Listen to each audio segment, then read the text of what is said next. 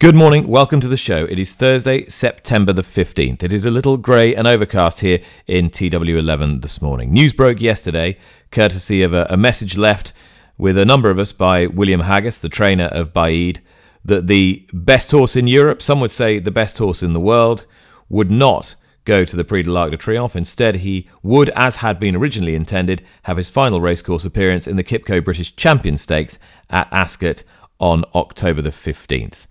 William Haggas is with me now. William, I guess I'm fascinated by your collective thought process over the last, 2 weeks, 3 weeks, and whether or not anything has really been on the table apart from the Champion Stakes, or whether it was just flirtation. Not at all. Good morning, Nick. Look, after the Juddmonte, it was clear that he'd put up an improved effort over a distance of ground. And, my immediate discussion with Shaker Hiss was Shaker Hiss said I'd like to keep all options open, including the Arc de Triomphe. And then, about 10 days later, she really said, I really fancy the Arc de Triomphe. And I'm getting a lot of advice, as we've all had, and some very eloquent emails I've had and letters saying we should do this and that, and people making very good cases for both scenarios. Stick at what you know and step into the unknown. So it's not been straightforward, but we had a conversation yesterday because obviously if we're going to be training him for the Arc, he needs a fast bit of work, and a proper fast bit of work. But if he's not going for the Arc, he doesn't need it yet.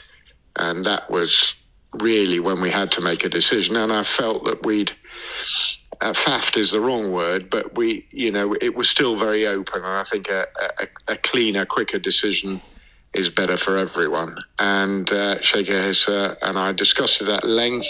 And then she obviously spoke to Angus and Richard. And the conclusion was, I think we all agreed in the end that the Champion was the right move. But you seem to be bearing the brunt of of responsibility and sort of saying, it was my call, I really wanted to go to the Champion Stakes. Is that fair in the end? I didn't mean it to sound like that. It was always Shaker Hiss's call. She owns him, and we're just lucky enough to have him. But I said the few words that I said, and I was very keen to go for the Champion. I have been all along. I didn't see, obviously we had quite a lot to gain if we were to win the Arc, financially and in every respect. But the Champion Stakes, for me, is the right race. And now they've brought the rule in, especially that if heavy ground is in the going description, they'll move it, or they have the option to move it onto the jumps track. Well, I don't know whether you looked at the jumps track during the King George meeting and Royal Ascot, for that matter, and it was golden. So that's going to need and take a lot of rain. So I think that's another option. Although I have to say, I don't think he'll be too bad on soft ground. He seemed to beat Palace Pier on it, and he was very impressive, albeit only in a Group 3 on soft ground at Goodwood last year. So I'm not too worried about that. Okay, so it's just worth going back on that a little bit, because obviously the query with the Arc, when you said so initially, was that you wouldn't want to run him over 1.5 miles on soft ground, or you wouldn't want to go to Longchamp on very deep ground. Was that more of a question of the ground over that trip stretching his stamina to breaking point, rather than the fact that he wouldn't actually act on the surface per se? Well, that's absolutely right, Nick. I mean, the ground is obviously a factor, but the trip is a factor. The ground is soft in the Arc. It becomes a race for the stayers. And that's what can beat him, because, he's not a guaranteed stayer. He's got brilliance and he's got the ability to travel well. But a soft ground Arc makes that difficult. And, we got stung a couple of years ago in the Arc when we got drawn 18 and had to ride Sea of Glass Cold, which we'd all decided to do. And she finished and maybe should have won. And that irks me a bit, but there was no doubt that the draw beat her and favoured the favourite, Enable, who was drawn low, I think drawn 6. And the ground was extraordinary, and I walked it, and the fresh strip was virgin and beautiful. And outside that, where they'd raced previously, was not plough, but it was unattractive. It was not ground that you'd want to race on. So, I don't want that sort of scenario for him either. And if you supplement and then you get drawn 16, and then what do you do? And, there's too many questions. And, a lot of people have talked about, how gutless we are for doing it. I don't think we're gutless at all. We've got a marvellous horse, and I'd love him to have his last race in front of the British public on Kipco Champions Day. So is there a patriotic element to it then? But from my point of view, very much so, yeah. This is, I'm an English trainer. This is our big day in England after Royal Ascot, and I want to support it as best I can. Mischief makers might suggest, he knows he can win the Trainers' Championship if he wins this. Anything to say to that? Yes, obviously. Well, I rang Charlie straight after St Ledger, and I said I've contacted Rafe Beckett and said I'll pay for his appeal. So we're having a lot of banter, but look, what will be, Nick. Obviously we're very close to having a good chance, so we've got to give it everything. But I have to say, and no one will believe me, that was not part of the decision-making process. I was up for the programme that he's taken in so far. I've been up for since the start of the season, when nobody, not even us, thought we had any hope of being champion trainer. So we're just sticking to what we always wanted to do. You are allowed to be a human being. You are allowed to want to be champion trainer as well. It's kind of a normal competitive instinct. Yeah, I'm competitive, Nick. Don't worry. Yeah. You've just led me on to my next question, really, which was, you said this was going to be a minute. I know, but it is kind of an interest. It is interesting subject matter, even though you're bored with talking about it. It's at the very beginning of the year we might have done one of these, and you didn't go all out, but you kind of went, well, if we start with the Lockinge, and then we run in the Queen Anne and then the Sussex, the obvious thing to do is to then step him up to the Juddmonte and then finish on Champions Day. To what extent then, actually, in the last few days, have you just thought, do you know what, sod it, that's what I wanted to do in March. Why have I been even thinking about changing my mind ever since? If at least because after York, you have to look at the options, and we always felt, all of us felt, that there was a chance he could be better at 1.25 miles. But the programme really doesn't suit that. So if we'd won the Lockinge and decided to go for the Prince of Wales, what do you do then? Because the Eclipse is a little bit too close to Ascot, I think. And then there's a big long gap to the Juddmonte. So the mile programme fits like a glove. Lockinge, Queen Anne, Sussex, 3 weeks, Juddmonte, and then possibly Irish Champion and Champion. That's, Shaker has said, I only want him to run once more. I guess if I'd owned him, I may well have looked at the Irish Champion and then the Champion, because there's a 2-month gap between the two. And you said, when we did the last interview, you said the reason I would want to do that is because of last year and the Moulin, and you felt the gap was too long between the races. So are you training him differently because of that? Is that why you need to get this beast serious work? He had a problem after he won the Group 3 at Goodwood, and which is why he was too fresh in the Moulin. So hopefully if we have a smooth passage between now and Champions Day, he'll be fine. It's just if they have a niggle or a setback and then you get behind, that's when you have to squeeze a bit. Okay. And the most important thing of all is, how's the horse doing? He's fine. The most important thing is my wife, and she's doing fine too, thanks, Nick. She's doing great, and so is the horse. So we're in good shape from that point of view. We've got a few horses showing signs of having had enough, and we've had a bad spate of injuries recently, which is always disappointing and upsetting, but that's the way it is, and Baaeed's in great form.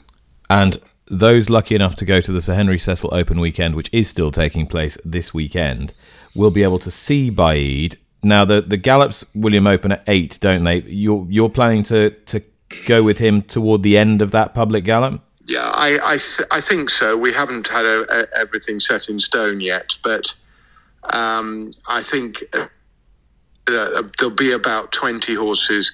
It's not a gallop, it's a canter. And I hope that some of Her Majesties will be going up first, and then some of the other trainers with their top prospects, and then Baaeed will come towards the end. And then we'll be all done by, I think, about 8:45, so everyone can go, and all the stables open at 9 o'clock. Perfect. It sounds a lovely way of continuing National Racehorse Week to honour Her late Majesty. William, thank you very much for your update, and looking forward to seeing you soon. My pleasure, Nick. Thanks. William Haggas there, and if there's anything I forgot to ask him, I apologise. But what you got was probably Lee Mottershead, senior writer from the Racing Post, a pretty fair indication as to how he has been feeling over the last 2 or 3 weeks and how those thought processes have taken shape. Yes, I think that's right, Nick. And I think William was extremely eloquent. There seemed to be real sincerity behind what he was saying. And I have great respect for his views and his position. I'm not happy with the final verdict, and a lot of racing fans won't be, but ultimately they have to decide what they believe is best for the horse. The thing that struck me most was the extent to which it appears he has been scarred by that defeat of Sea of Class at the hands of Enable. I mean, the way he described the conditions that Sea of Class was racing on compared to Enable was full of impact and feeling. And it does seem to me that he was scarred by that race. And I wonder how that will impact his views on running horses in the Arc in the future.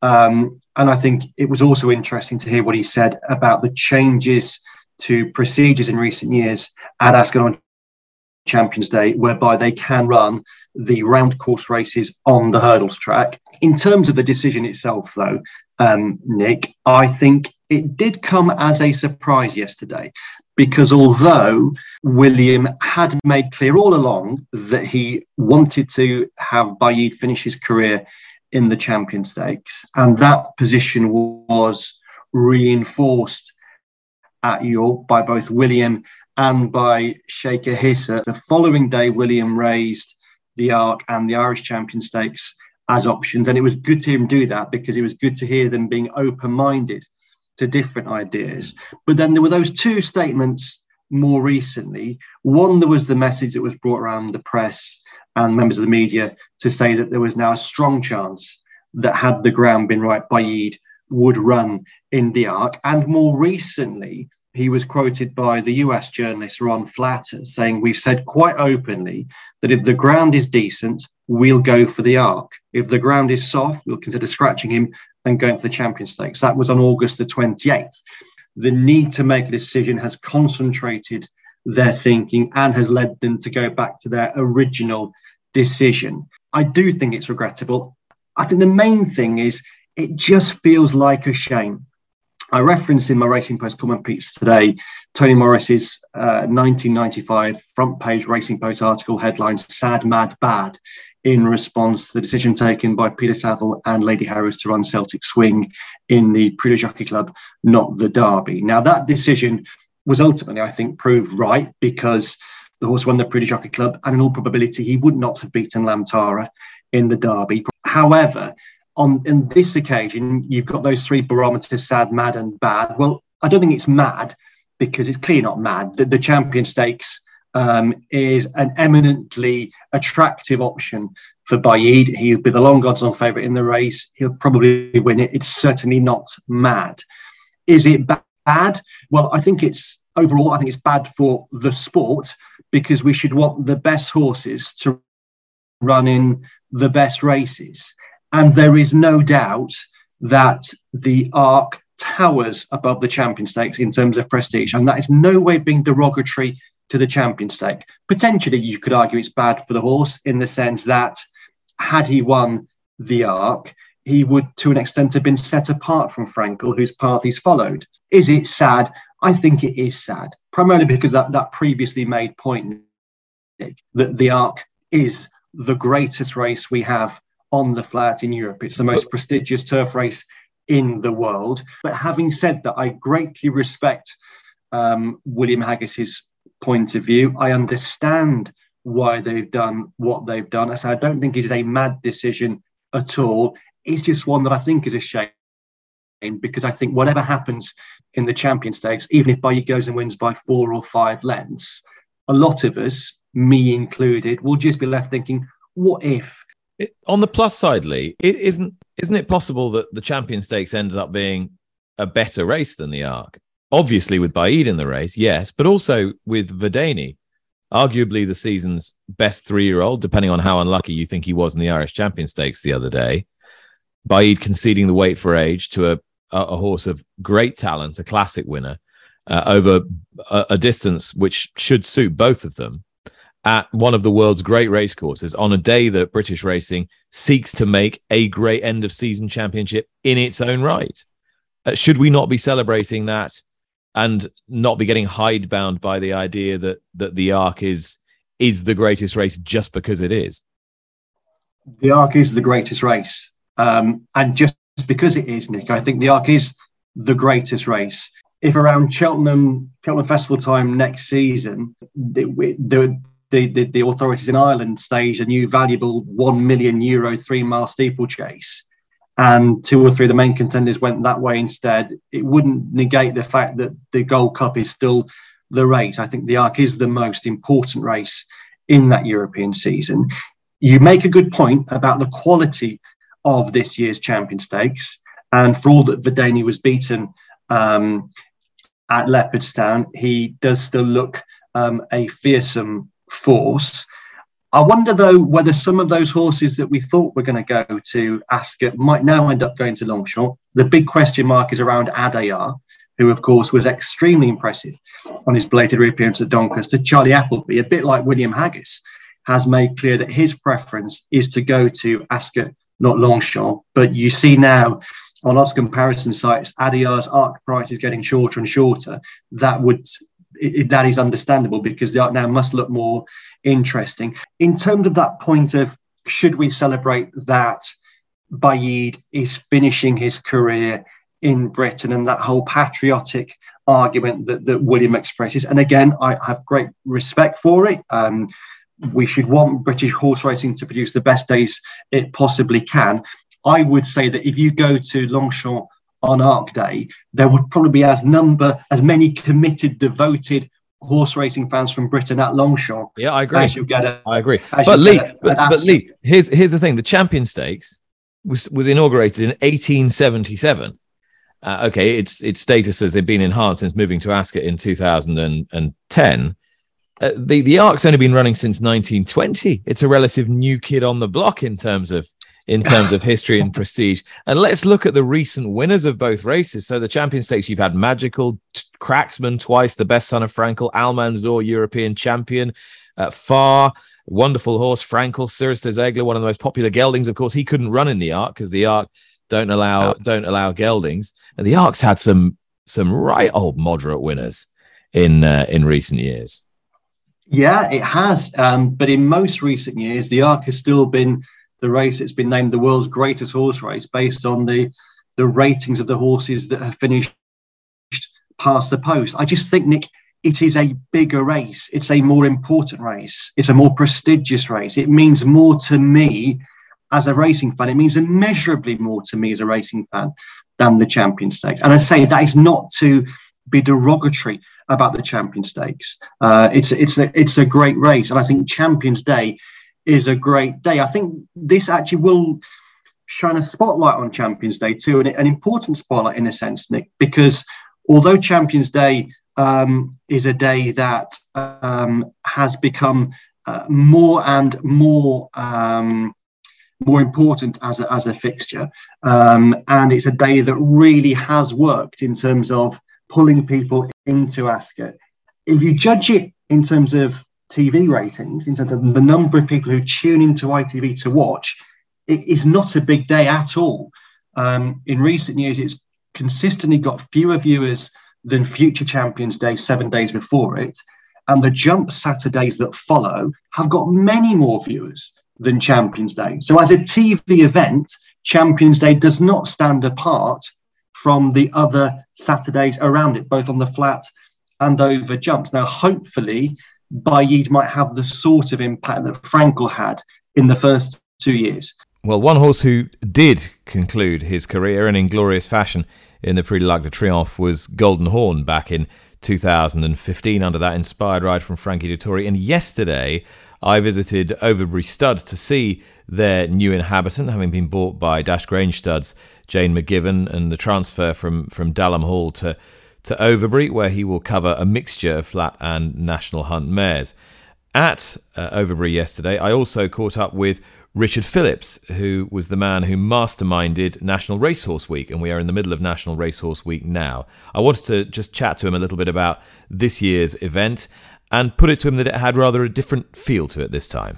Absolutely, Nick. I mean, obviously, the saddest news you could hear, but the whole country's in mourning. But as you know, and many, many millions of people know, that Her Majesty's greatest passion was the thoroughbred. So a very sad week, but in a way, an irony that she should pass away so close to National Racehorse Week. And hopefully National Racehorse Week will happen every year, and every year we'll remember the wonderful contribution the thoroughbred made to Her Majesty's life. And how have you found this week in your yard and where you've been exploring and being out and about? Well, we, after much discussion, had our open day for National Racehorse Week on Sunday. And as the racing took place that day, we thought it appropriate. We had 300 people coming. We had a minute's silence. We even had a service of Thanksgiving for the racehorse. And we sang the national anthem. And I think everyone present was thinking of Her Majesty, but knowing that she would have wished us to carry on loving the racehorse, loving the thoroughbred, and being in the countryside, celebrating what is the most wonderful beast. 300, that is a hell of a number. It was, really. I mean, we had many of our owners coming as well, so I wanted my owners to be amongst the visitors, just to explain to them what basically an owner is a member of the general public as showing a racehorse, and it was a really special occasion. We're so lucky we had Yogi Breisner coming along to coach horses jumping and doing some flat work, some dressage as such, and also we had a demonstration of a retrained racehorse through Heroes. I'm a trustee of that great charity, so we saw a whole thing during the morning. And Sybil Roscoe, the great broadcaster, came along and spoke to many professionals who work along with us, like physiotherapists and dentists, etc. So the visitors knew exactly the love and care that we put into training the racehorse. Richard Phillips there, and as I said at the beginning of the programme with William Haggis, National Racehorse Week will culminate with the Sir Henry Cecil Open weekend at Newmarket, where you will be able to see a tribute to Her late Majesty Queen Elizabeth II and be able to see Baaeed up the gallops on Warren Hill. Lee, you've got an update on the jockey Chester Williams. He's also a big part of the training operation run by his mother Jane down in Devon. He had a fall and he was in intensive care last night. There is no new news. His condition remains, he is stable and comfortable in hospital in Plymouth. As you say, he had a schooling fall at 9 a.m. on Tuesday. As a result of that, he was taken by helicopter to hospital, where he remains in intensive care.